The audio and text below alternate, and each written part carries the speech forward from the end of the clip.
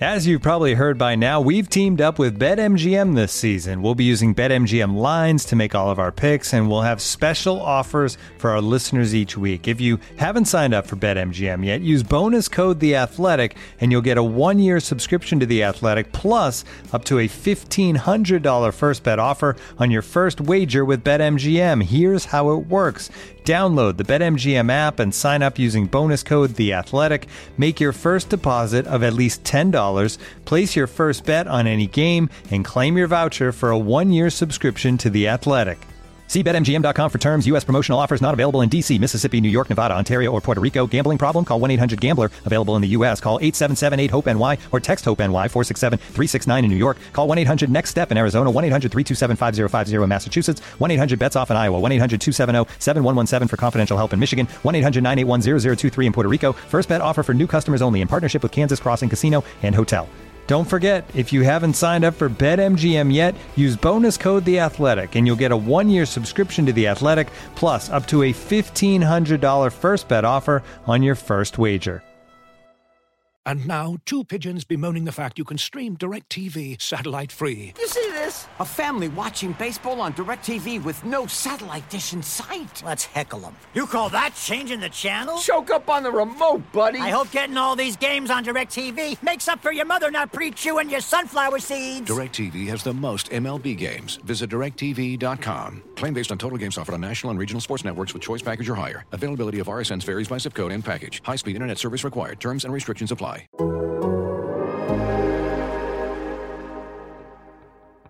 It's not about me. I'm only here for a minute, and I know that I can't fix it. I can help even just a little bit. Won't you let me try? Hello and welcome to the latest Laz and Powers. This podcast is brought to you by DirecTV Stream. Get your TV together with the best of live and on demand. Learn more at directtv.com. I am Mark Lazarus. I am joined by Scott Powers. We both write for The Athletic, which has now been around for 6 years. Scott, happy anniversary. Thank you. You've been here, what now, three and a half years? Yes, September of 18th. But I think I might have been one of the first 4 or 5 subscribers you guys had because I felt sorry for you at the time. I appreciate that. Thank you. I threw like $10 your way. I think it was like 10. It was like $10 a month at the beginning, right? Yeah. No, they. Yeah. for just you, Sahadev and Greenberg, they wanted $10 a month. Can you believe that? And I wasn't even credentialed to fuck. You know? That's right. The Blackhawks, even though you'd been covering them for 5 or 6 years at that point, or whatever it was, they wouldn't even credential you because what the hell is The Athletic? Yeah. So no, it's the fact that we survived that last, I guess the first year was an accomplishment of itself, and I mean obviously we wouldn't be where we are without you and everyone else who followed. So it was survival mode, and then obviously. I feel like we've been thriving. So it's it's even now, looking back on, not to digress too much, but the fact that we have 2 beat writers, it was made me think the other day, it was such a, they didn't go into this thinking that the Blackhawks beat was going to be that important. I went in, I was supposed to cover the Blackhawks and Bulls, and then they were going to throw me on the White Sox beat. And, and then it was actually during the Cubs World Series run that they saw that the Blackhawks numbers were doing pretty well still, it was just, and then obviously they followed Toronto with Myrtle and some other obviously large heavy hitters that were much bigger than me that really kind of carried the hockey load. But it's been nice to see that they saw that hockey was they just went by the metrics, and that wasn't wasn't this other at ESPN the numbers were decent for your hockey. They just hockey wasn't a priority, and so it was nice that they just kind of ran with what was being read and important, and here we are. So podcast number whatever we are, and 100 something, I don't know. Yeah. So we're just going to talk about the Bears' new coach, Matt Eberflus. I don't even know how to pronounce his name. Yeah, I haven't been paying attention. Obviously, luckily we have a couple of Bears beat writers. We can let Fishbane and Johns and Greenberg worry about that one, and Pompey, and we got a bunch of those guys. Yeah. We can talk about the own Blackhawks GM search here, and I think a lot of us, even us who are somewhat tapped in, haven't had much information, and we knew that they'd gone with the consultant, and you hear some names here and there, but Yesterday they put out the release saying that they're they basically done with the consulting part, and they're looking to interview some people starting. They're going to start reaching out to people this week and start holding interviews, and Kyle Davidson will be involved, and they're going to have some type of town hall meeting next week, to give further indication of what they're doing. But the big takeaways were, one, they're not going to take the president, and they're not going to make a president of hockey ops. They're going to just have a GM. Which I am absolutely shocked by, if we're being honest. I think the whole thing was they were going to do something different, right? And they're just going to have a GM who reports to Danny Wirtz. It was kind of shocking that they didn't decide to break up that position. Yeah, it's interesting because it's you put too many layers to it, it gets complicated. The John McDonough, Stan Bowman, dynamic. It was messed up, and it was funny. I was talking to someone yesterday about it, and they said that that dynamic was so messed up. It was just fucked up. It was just that John McDonough had to know about every single transaction, and every transaction had to run through him. So, it's not out of the ordinary for the GM to report to the CEO or president, whoever. It's just it's really odd for someone to be that hands on and to be that. John McDonough always swore that he wasn't, fiddling with hockey. But he was, and but there was also Al McIsaac there. Al McIsaac was he was kind of the middleman between Stan Bowman and John McDonough. And the Blackhawks, by this setup, they're not even going to have an Al McIsaac in there, kind of operating in the shadows. This is going to be a GM with a huge amount of power, basically the same amount of power that Stan Bowman appeared to have. Yeah, and the key is that, I guess, from everything I've heard behind the scenes and what, it doesn't sound like Danny Wirtz wants to meddle a whole lot, he's going to let his hockey person do what his hockey person is supposed to do. And it's, I guess the one thing that some people brought up to me is what's Danny Wirtz's hockey knowledge? How is he even deciding on who the next GM is, and part of it was the consultant, but it sounds like it's also this advisory committee is interesting. It's interesting to see who they put on that committee and how that's run and what comes out of that, and certainly the fact that you've had an interim GM for the last 3+ months, and you've had him, Kyle Davidson, working as your GM, it's not like he's been just holding pads. So I think there's an interesting dynamic there too. Where does Kyle Davidson fit in, and if he isn't the person, it's.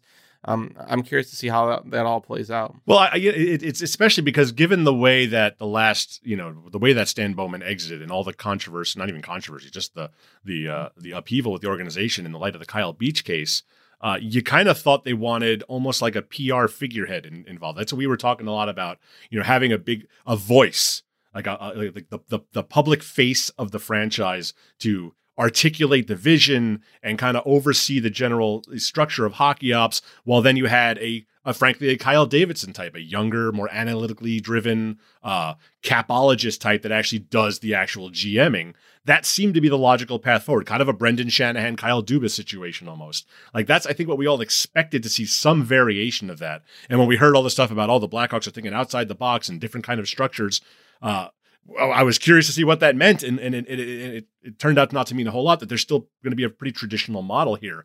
And I'm wondering, like in the limited interactions we've had with Kyle Davidson, he hasn't really been, that public since taking over the job. I think he'd be fine at that part of the job. He'd be fine as a public face. He can handle that. But it would be a lot to put on I forget how he's early 30s guy with not a lot of public experience to be the GM, to be in the big chair and also be the face of the franchise's kind of front office. That's a lot of responsibility. And the organization thinks very highly of Kyle Davidson. Do they think highly of him enough to give him that much responsibility right now? That's going to be the big question that we're apparently going to get answered before the trade deadline in March. Well, I guess the other part of that is if Jamie Faulkner or Danny Wirtz become more vocal, which hasn't been the case. Maybe they assume some of that responsibility, because there are certainly questions to be had from Kyle Beach to, I guess what they're doing to prevent those sort of things. Danny Wirtz hasn't spoken since, for a long time. Rocky certainly hasn't spoken. We've had outstanding requests for Jamie Faulkner too.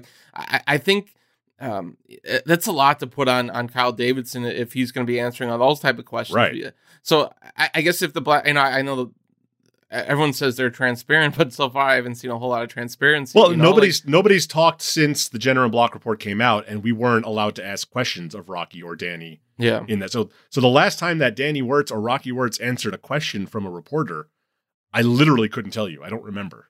I think the last time Rocky was when he said that John McDonough wasn't going to be fired. Right? To you, yeah. That was at the beginning of the pandemic, right? That we're talking like April of 2020. That might be the last time Rocky Wirtz has been on the record with anything. Yeah, and like you said, like, are you going to put Kyle Davidson in that spot and say, okay, go answer all the questions about the culture of the Blackhawks? Yeah, I think if they're going to give more of a vocal role to, I mean, Jamie Faulkner as the president of business operations, she obviously has a lot of, she's having some power in this, and she seems to have a lot of, power within the organization, and not necessarily she has to answer those larger questions, because I don't know if that's fair to her as well, but I think that someone, either Rocky or Danny, they need to be the president occasionally, that, to step in front and take some of this. It should be Rocky. I mean, it's Rocky's team.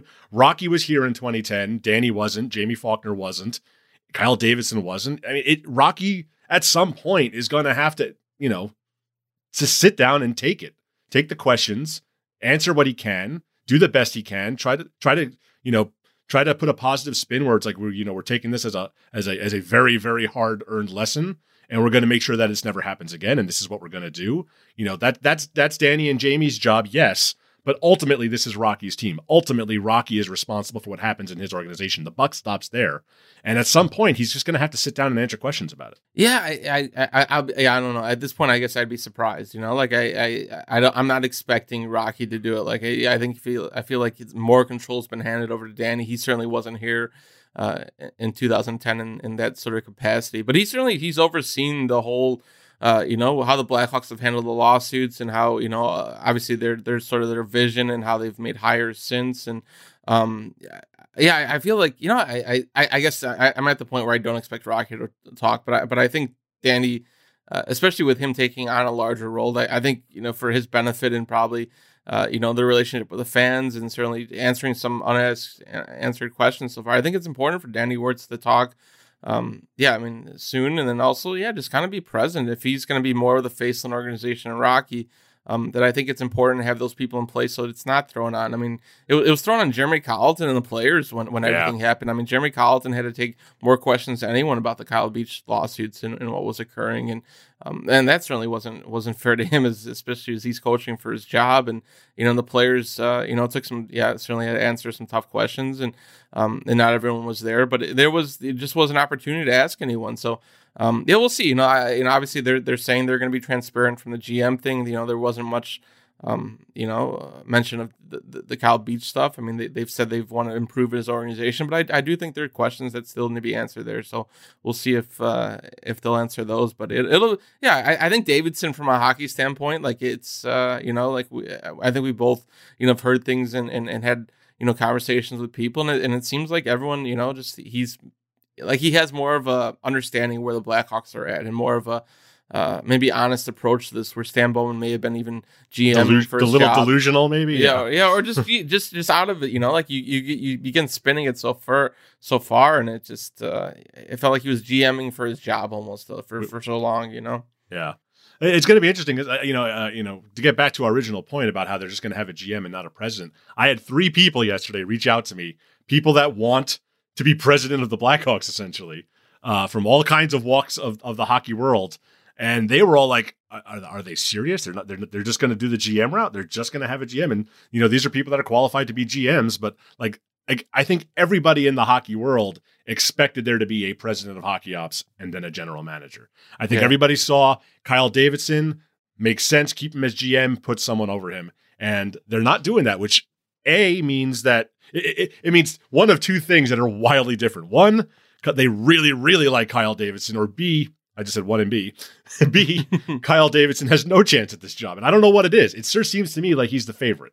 It seems to me that this is his job at this point, and they're going to interview other people, and maybe they get their socks blown off, but they really seem to like him, and they like the job he's doing, and he's made some savvy moves already at this point. He's the Sam Lafferty looks like a nice addition for Nylander, who was going nowhere. There seems to be some positive flow for the organization. So absolutely, he deserves a chance at the job. I think people, and myself included, are just surprised that whoever it's going to be is going to have basically dictatorial powers the way that Stan Bowman did. Yeah, and I feel like the moves so far have been so minor. Like there's so many major moves ahead coming. It's such a long game. I mean, you can't judge a GM for his moves until like 2 or 3 years. I know. I'm just saying, like, it's such like there's so like. Yeah, I guess if you're going Kyle Davidson, then it's like this next, and that's part of it too, is that you set basically this trade deadline, deadline for the job. Like it puts. Can you bring a guy in on March 17th, 4 days before the trade deadline? And I don't even know if you can bring someone in now and really assess what's going on. So it sure feels like Kyle Davidson's going to be GMing the trade deadline. It sure feels that way. Yeah, no, I'd be surprised if it wasn't that. And this is a huge trade deadline, and we can start getting into this. I mean, there are so many people on this roster that could be moved out. And the difference in what you get for them, then how you're able to manage those assets, from Marc-Andre Fleury to Calvin DeHaan to Dominic Kubalik to, Dylan Strome. There's a lot of pieces that could get you something. And the difference between getting a 3rd round pick and a 2nd round pick is significant. The difference between getting a 2nd round pick and a viable prospect is, do you want to make a hockey trade and get an actual player that might help you with term? Like, these are major decisions that are going to significantly affect the trajectory of the franchise, and a franchise that desperately needs to be pushed in the right direction because it's been kind of run aground for the last several years. This is a very important 2-month stretch here, and they're going to be potentially interviewing Kyle Davidson's replacement as he manages it. It's a dicey proposition, and if they can pull it off, more power to them. But it's not going to be easy to make these next 2 months work in every facet. Looking for an assist with your credit card, but can't get a hold of anyone? Luckily, with 24/7 U.S.-based live customer service from Discover, everyone has the option to talk to a real person anytime, day or night. Yep, you heard that right. You can talk to a real human in customer service at any time. Sounds like a real game changer if you ask us. Make the right call and get the service you deserve with Discover. Limitations apply. See terms at discover.com/creditcard. Looking for an assist with your credit card but can't get a hold of anyone? Luckily, with 24/7 U.S.-based live customer service from Discover, everyone has the option to talk to a real person anytime, day or night. Yep, you heard that right. You can talk to a real human in customer service anytime. Sounds like a real game changer if you ask us. Make the right call and get the service you deserve with Discover. Limitations apply. See terms at discover.com/creditcard. I wonder if some of these people end up hiring or end up interviewing become positions other, like elsewhere in the hockey ops. Like they've talked about, still restructuring that. At the end of the day, I'd expect Kyle Davidson to be GM. I expect Ryan Campbell to become an assistant GM. I expect Megan Hunter probably to become an assistant GM. Yeah. Maybe the other assistant GMs currently maybe stay in place, and who says you can't have too many assistant GMs? They certainly Ryan Stewart and Mark Eden. They have they have their specific departments that they can lead. But we everywhere that Kyle Davidson is these days, Brian Campbell's right there too. So my God, yes, he's become he's become his he's his consigliere really. It's interesting. I've been wanting to write about it for a while now, but like Campbell's kind of a low key guy, and I don't think he wants, until something is really set in stone. I get the feeling that they just don't want to paint him with any kind of brush at this point. But he really has been the right hand man. Like you said, everywhere Kyle Davidson goes, every road trip Brian Campbell is on, almost every single road trip. And they watch the morning skates together. They watch the games together. They're talking in the hallways together. Like Brian Campbell has this really interesting background where he's a player, but the last few years he's been kind of bounced around the organization where he's been done a little scouting and he's done a little business side of things. Like they're really grooming him to be an important piece of the franchise going forward. And I do think you're right that he's basically going to be the top assistant general manager for Kyle when all this is said and done. And that's another thing that I've learned about Kyle Davidson, and doing the story on him last season, was that he. His background was, he came up through the organization and he was, did analytics and he did, the cap stuff. But it was also that he put in the time to learn hockey. Like he went out and scouted games, and I know Norm McIver became, kind of a mentor to him and really helping him with that. And I think one of the things that I've noticed, at least just from talking to people and in my own interactions, is that Stan Bowman always seemed like he knew everything, and he always kind of talked to you at times like like you didn't know what you're talking about. He knew, like he explained hockey to you, and it sounds like Kyle Davidson is willing to be like, I don't know that. I'm gonna take Brian Campbell and ask him and someone who's who's played the game, and that's an element that's difficult sometimes, is that you're not necessarily that if you didn't.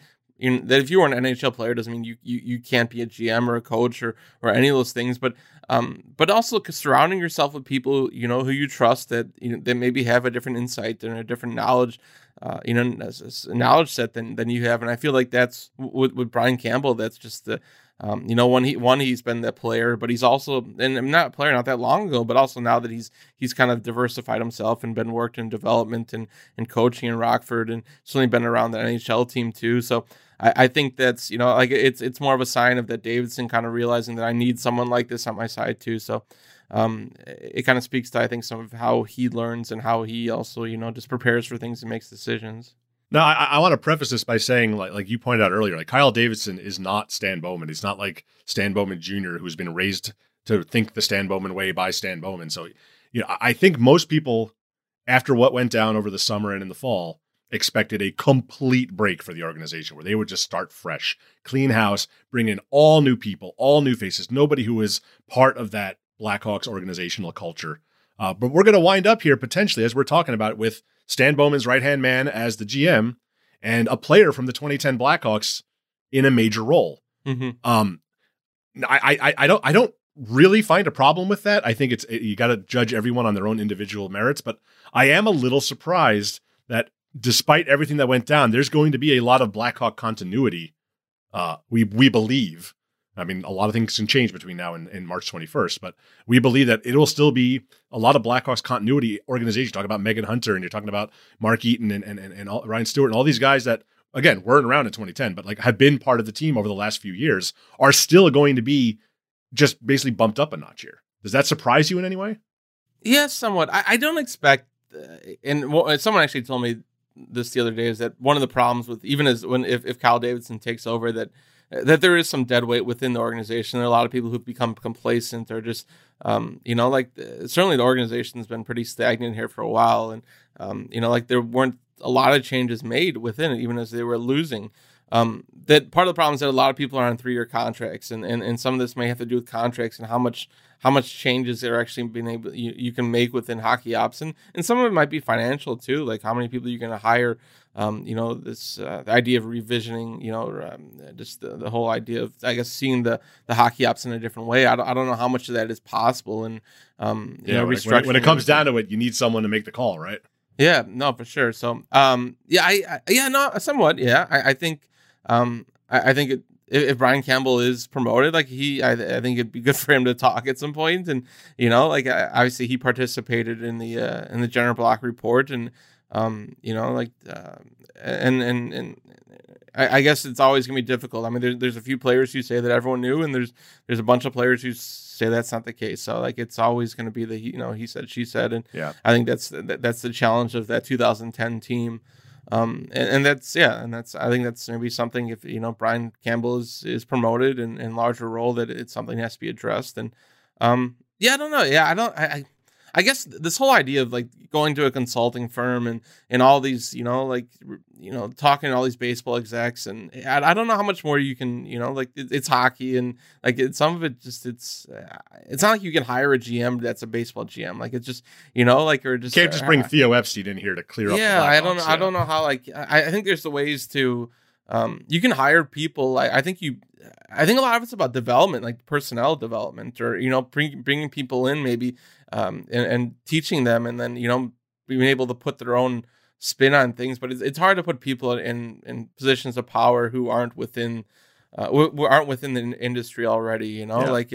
I think that's, and it's very hard to just completely just get rid of 12 people, never even mind the contracts and the financial aspects of you're saying, which again, given the pandemic, there are financial restrictions that are hitting these teams, but it is hard to say, okay, we're going to hire 15 new people to run this team mid-season. I mean, there are logistical difficulties and there are reasons for continuity. And I don't know, I just found it interesting that after all of this, we're going to wind up with basically the same people in charge of the Blackhawks minus 2 guys. Yeah, and I guess the other part too is that by saying that they've been doing their studies and all their research, but like to do this during season, and you had other organizations who may have certainly hired people that the Blackhawks were interested. I mean, the fact that Vancouver and Montreal and other teams were hiring, like there's only so many people available during the season.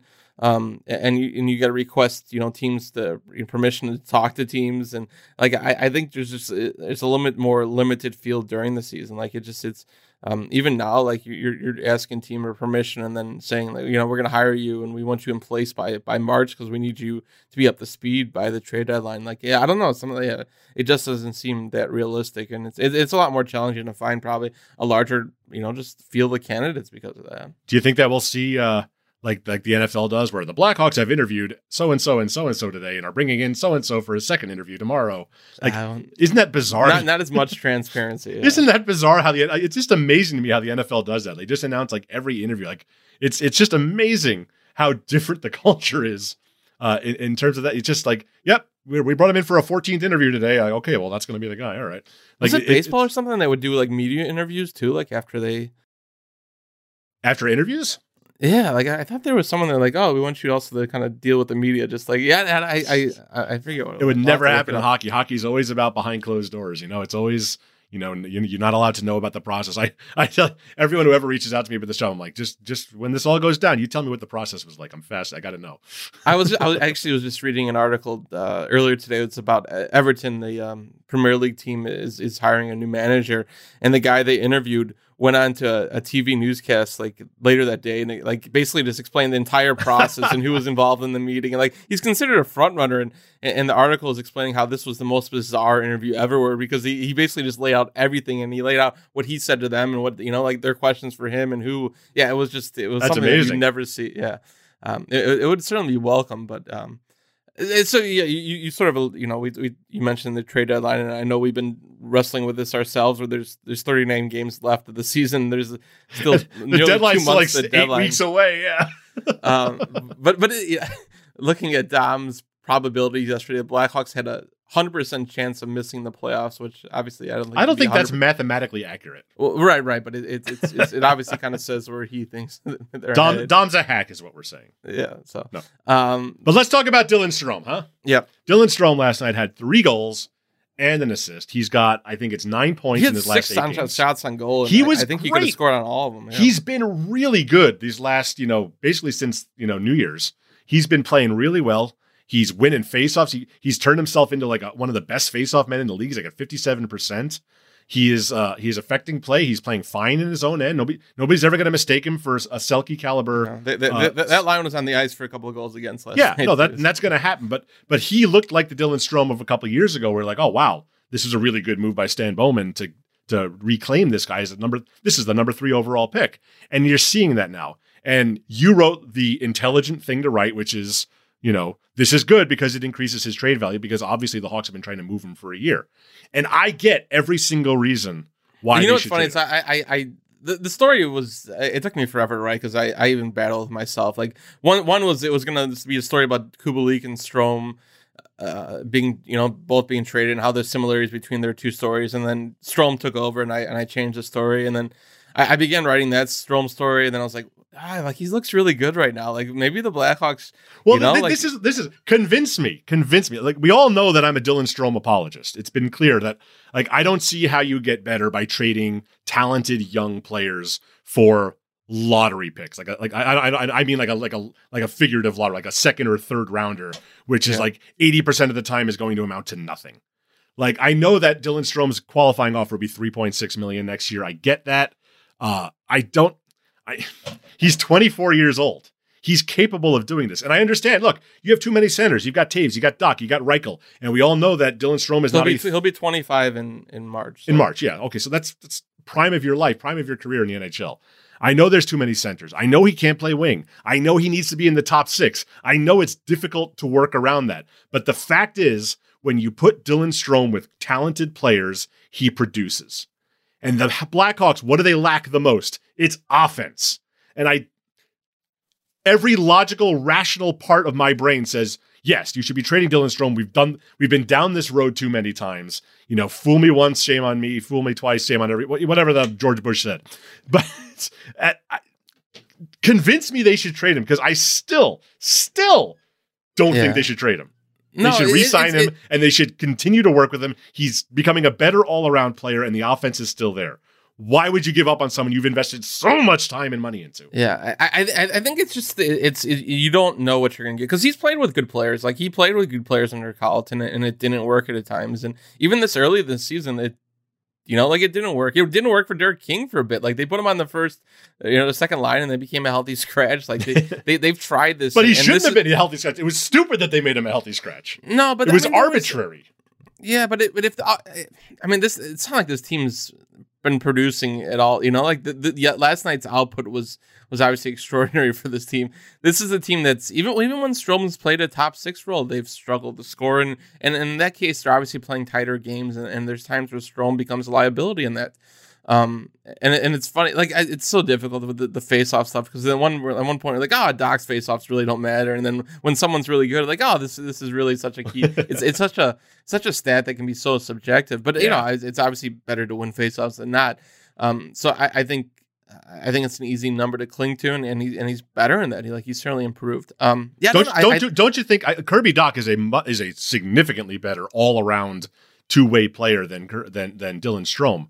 But couldn't you just, if the trouble is there's too many centers, why not move Dach to the wing? Because he can't win a faceoff that's safe. Like, if you're a 45% faceoff guy, that's fine. He's like a 31% faceoff guy. Like, it's really bad.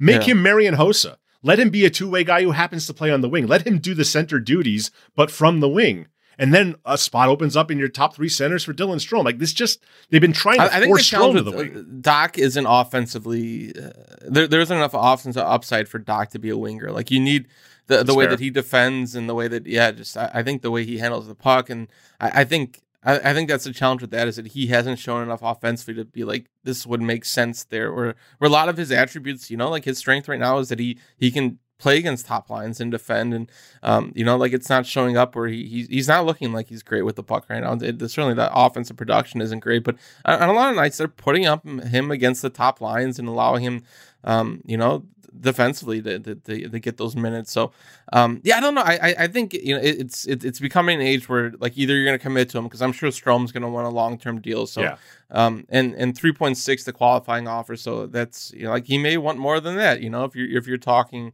I don't know if he wants another. I doubt that he would want another bridge deal. Nobody's giving him a 7-year deal at this point. I think for sure. Yeah, he's looking at like a 3 or 4 year deal max, no matter where he goes. Yeah, I think there's risks. It's just basically how I started the story yesterday. It's like, which one's which Dylan Strome are you going to get? And when he's playing like this, he's worth every cent. Even with with some of his liabilities, like, he's given you enough production that it makes a lot of sense. Well, you and I talk a lot about how, players like Kirby Dach, they never really produced in juniors at that astronomical level, that the offense might never be there. Dylan Strome is a known commodity in that he is produced. He's produced in the NHL. He was almost a point a game his first full year with the Hawks, and he produced monster on that line with DeBrincat and Connor McDavid, obviously, and Erie. We know this is a guy that can score. And that's the thing. The Blackhawks have 950 Sam Laffertys and only a couple of guys who can score. Yeah. And I just, if you get you're not even going to get, you're at most going to get a 3rd rounder for Strome. If he continues to play pretty well, you might be able to get a 2nd or a third round, 4th rounder for him. That's worthless to me. I mean, the chances of that pick hitting are so slim, and you're talking about like 4 years from now that it does. I just don't.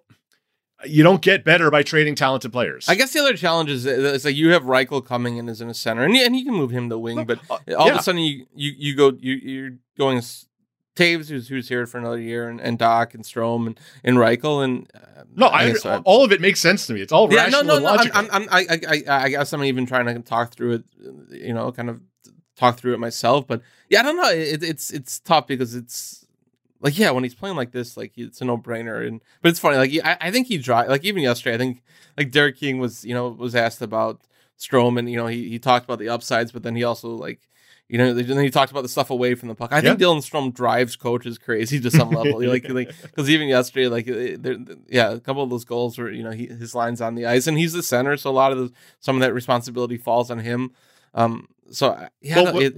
It's interesting because just like a month or so ago, when Strome wasn't producing, but he was getting major minutes, King was raving about he's really worked hard away from the puck. He's become a better player defensively. Like, maybe you can't get them both at the same time. I don't know. Maybe if he's being that offensive force, he's not going to be able. He doesn't have the wheels. He's not a great skater. No. He doesn't have the wheels to make up ground defensively. So if he is being extra aggressive offensively, he's going to lose pace defensively. And I mean, there are trade-offs. He's not a perfect player. I've never meant to suggest he's a perfect player. He's just a player the Blackhawks don't have a lot of, a guy that can, create offense. And now, two pigeons bemoaning the fact you can stream DirecTV satellite-free. You see this? A family watching baseball on DirecTV with no satellite dish in sight. Let's heckle them. You call that changing the channel? Choke up on the remote, buddy. I hope getting all these games on DirecTV makes up for your mother not pre-chewing your sunflower seeds. DirecTV has the most MLB games. Visit DirecTV.com. Claim based on total games offered on national and regional sports networks with choice package or higher. Availability of RSNs varies by zip code and package. High-speed internet service required. Terms and restrictions apply. Well, here's the other thing. I mean, the Blackhawks can ride this out with him and see how the rest of the season goes. If it's a second rounder, then that certainly changes the conversation a little bit. But if you're going to trade a third or fourth rounder and that's what's available, keep him. Let him walk if you lose him. Yeah. And the Blackhawks, I think they want to finish as high as they can because it's going to be Columbus's pick, and they don't want to just hand them a top 10 pick. I feel like there's some incentive to that. They see there's not much reality becoming one of the two worst teams in the league, even if you traded everyone. That's kind of gone at this point. So I think the Blackhawks, they can play this out and kind of reassess too, and maybe you don't.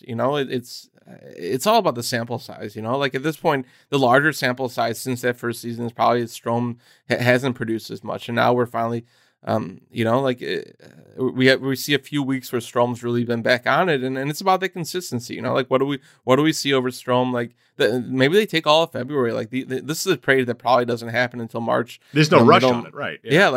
You have all these games, see where it's at. And maybe Kane has something to say about this too, if he feels good about Strome being a center, and the faceoffs do matter.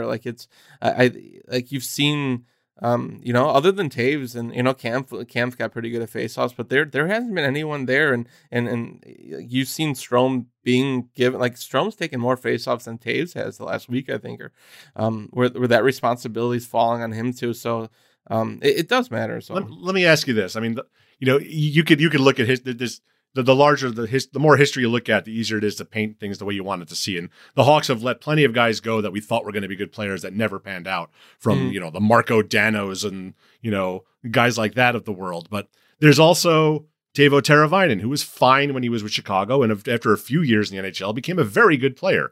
There's Ryan Hartman, who was a first-round pick, who was fine for the Blackhawks, kind of bounced around. We knew Teravainen was going to be a stud. We thought so, but he was also 110 pounds, so you didn't really know that for sure. Yeah, no, his creativity, it's... Ryan Hartman, it's taken him until he's 27, 28 years old. Now he's an elite goal scorer, driving a line with Kirill Kaprizov on him. He's a really good player now. There are a lot of guys like that you see that the Hawks gave up on too early. You've talked about Gustav Forsling a lot. I know defensemen are a little different, but isn't there something to be said for not letting another, talented, enigmatic, maddening, but tantalizing player just walk or lose for a fourth round pick? Just at some point, you matters though. The age between 21 and 25 isn't that old. You're basically coming, I guess, from the analytics and all that stuff, your prime ends when you're 27 or something. What Ryan Hartman is doing right now is extraordinary. He's 27. He's 27 years old, and he's in baseball. That's your magic season, right? It's 27. Your age 27 seasons when you're at your best. He's figured out how to play with one of the league's best players, and all the credit to him. But I don't think anyone saw this coming, and I don't think you. I think as a 21, 22-year-old that you, even younger, when Teravainen, they had an idea with Teravainen, they just needed to get rid of Bickle's contract. Forsling and those type of examples, I think, are more fitting, where they certainly, just moved on from guys too quickly. I don't know, 24, 25, I don't know. I don't know. Strome is what he is. This is, I think... like the hope is that he's like he finds consistency and he can play at this level for a long time, because we've seen him play consistent and we've seen him like I don't think Strome's going to be a much different player than he's ever been. Like I don't know if he like it's ever gonna, but his ceiling is it's really good offensively, you know.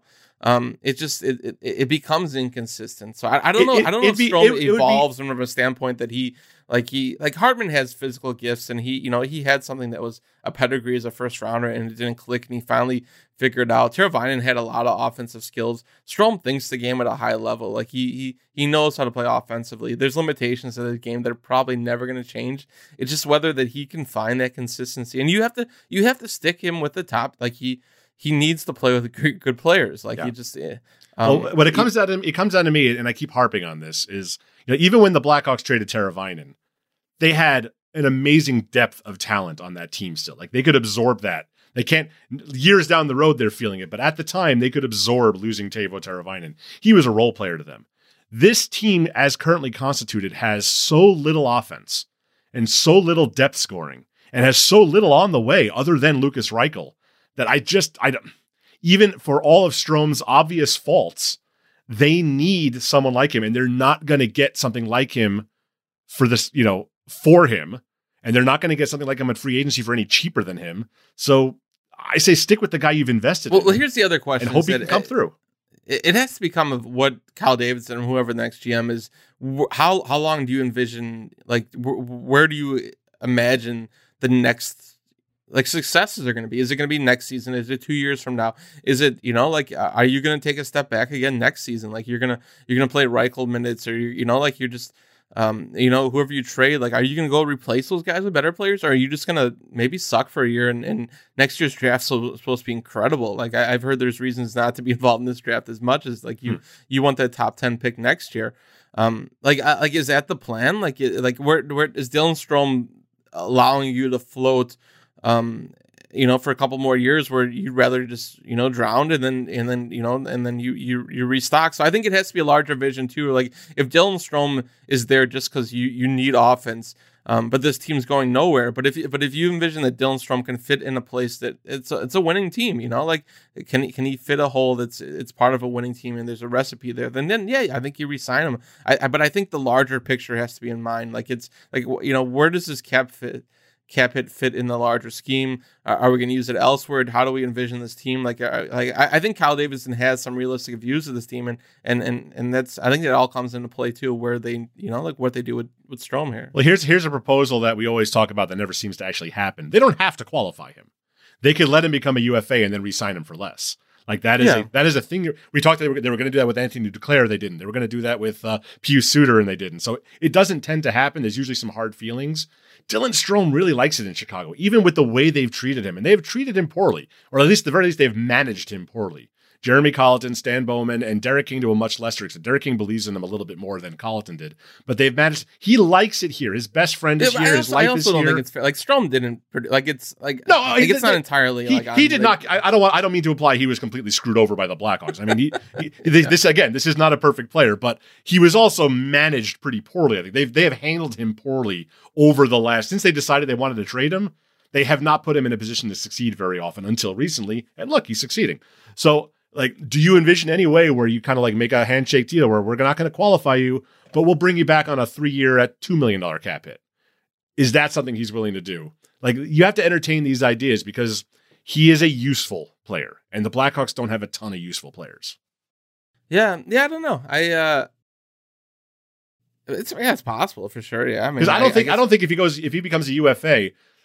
There's not going to be another, unless it's like Arizona trying to get to the cap floor, and it's not going to be Arizona because he'll never go back to Arizona after what happened with him in Arizona. But nobody's going to hand him a 4-year, $16 million contract. It's just not going to happen. I think this larger stretch is going to kind of be telling, like are the Blackhawks going to commit a top 6 spot to Dylan Strome? If he's playing like this over the next month, I think it makes you hesitate a little bit more. If he doesn't, then no one's going to do that anyways. Too regardless of what team he plays for next season, like you have to be willing to commit, a large power play role and a large top 6 role, and knowing it's whether Dylan Strome, the way that he plays, whether whether you can win with that, like there's no proof that even when Dylan Strome was playing well here, like the Blackhawks haven't won, and that's not necessarily Dylan Strome's fault. It's just the team as it's been comprised hasn't been successful. So I think that's the question too, is that like there has to be better talent around Dylan Strome for a team to succeed, but like there has to be proof that you can win with him in a top 6 role too. So I think the next month will be telling, because I don't think we're so, and I think we both of our sources have told us that like it's so early to have these discussions, that the Blackhawks do have 10, 15 more games to kind of assess where Strome is, and if Strome's producing at a point a game again over the next like you have a month and a half sample size, then I think you sit back and like maybe we need to reassess this, and if he can be that player, and it's always been about consistency for him, because it's like we see glimpses of this and we're like, wow, Dylan Strome needs to be a top 6 role. He's got a little Mitch Trubisky in him, doesn't he? Where it's like every now and then it's like, oh, I see it now, I see it, and then it's like the next 3 games, oh, why does he do that? Yeah. So it'll be interesting, like obviously they play Colorado again, and they like there's some tough games coming up, but either way, like there's enough of a sample size that I think we can say in a month from now, it'd be like, Dylan Strome should certainly, you should be in discussion for the future, or like it's too helter skelter, and you need to pass on, so. Well, I'm sure we won't have anything to talk about over the next 7 weeks about this. I'm sure. I mean, I'm not sure how many headlines we've had about Dylan Strome over the last year. Like it had been a while. Like I had a week there where I was a little overdoing it, probably. Yeah, it's funny. Like even yesterday, I was looking through the stories today, and it's like, oh, we just talked about DeHaan trade. Like our minds are like the season's over with. I know. It's all we're just here. I think we're used to it because like usually the trade deadline's in like mid to late February. So like in January, our brains, like our circadian rhythm is like, okay, it's trade deadline time. Yeah, but the deadline's so late this year. They're so far behind though. Like they just. Well, I think that's why I keep coming back to Dylan Strome. Is he's interesting. This is not a team that's interesting. Like the Marc-Andre Fleury situation, sure, that's interesting. Kane and Taves, well, that's a year away, that discussion. Dylan Strome is an interesting thing. Like we just talked about him for 20 minutes because it's really hard to pin down just what he is, what he's worth, what he's going to get you on the, like, it's just an interesting player. And as you mentioned, they lack offensive. I mean, there's Reichel and there's nothing else coming. I mean, Nylander's gone now and Kubalik's probably gone. Yeah. Like there's just not a lot of, you're gonna get a better pick for Kubalik than you are for Strome. Yeah, because there's 30 goal scorer. But again, if Dylan Strome goes out for the next month and produces something and someone's like, or it all comes down to injuries too, and who needs what at the deadline. Like if you see him as a rental, and I don't know. Like if Dylan Strome's producing, where he's not that he's having 4-point hat trick nights every night, but if he's consistently producing and he's playing with, and the quote I had from the scout in the story was, it's like you're playing him with Kane and Hagel, and if he can't play with those guys, then he can't play because that you can't push him down in the lineup. So he needs to produce. So if he's consistently producing with those guys and being winning faceoffs and playing power play and doing enough away from the puck, then I think for a contender like you, he may be a more affordable option than some of the other kind of rental offensive pieces. So I think the next month will be telling about his future with the organization or what they can get, and it'll certainly give us something more interesting to talk about. So, and who knows what the next GM will think too. So there's always that. Yeah, for sure. We can. You wrote about DeHaan, and there'll be a lot of time to talk about the trade deadline, so we won't go crazy. You ready for Dylan Secura's revenge game tomorrow night? Friday night, Colorado coming in. Nathan McKinnon is hurt, so Secure they recall Dylan Secura to replace Nathan McKinnon. He's finally going to live up to the 17 years of hype you gave him. He is. He's at a point in a game in the American League. Like he's a really good American League player. He is Brandon Peary, Jeremy Moore, and there's like a lineage there of guys that are just really good AHL players that haven't been able to do it in the NHL. Yeah, he struggles to get inside, and I don't think I certainly kind of reassessed my own. Like I was certainly learning as a hockey writer too. I think it's Stan Bowman said he was the next big thing. Remember at a draft one year, he's like, we don't need to make a free agent splash. We got Dylan Secura coming. So Well, Joel Quenneville went to. I remember being at a game at Northeastern. Joel Quenneville was there, and he's like, "Yeah, you came away." I don't think anyone really understood that his challenge that he had at going inside. Like he was just so much athletically and faster and smarter than a lot of players that in college he can make up for it, and he struggled to get inside and certainly.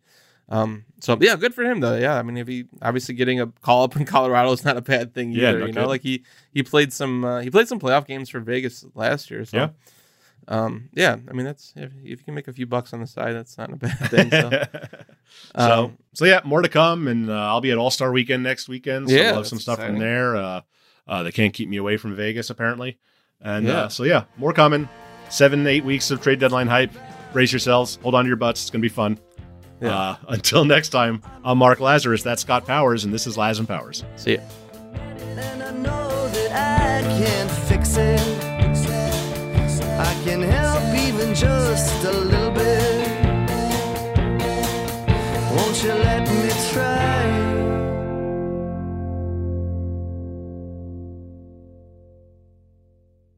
Looking for the best place to buy tickets for any of your favorite teams or sporting events? We've got the spot.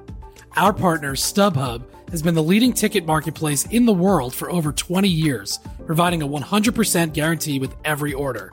From a worldwide selection of live events, the widest choice of tickets, and industry-leading partnerships, StubHub has what you need to purchase with confidence. StubHub, an official partner of The Athletic.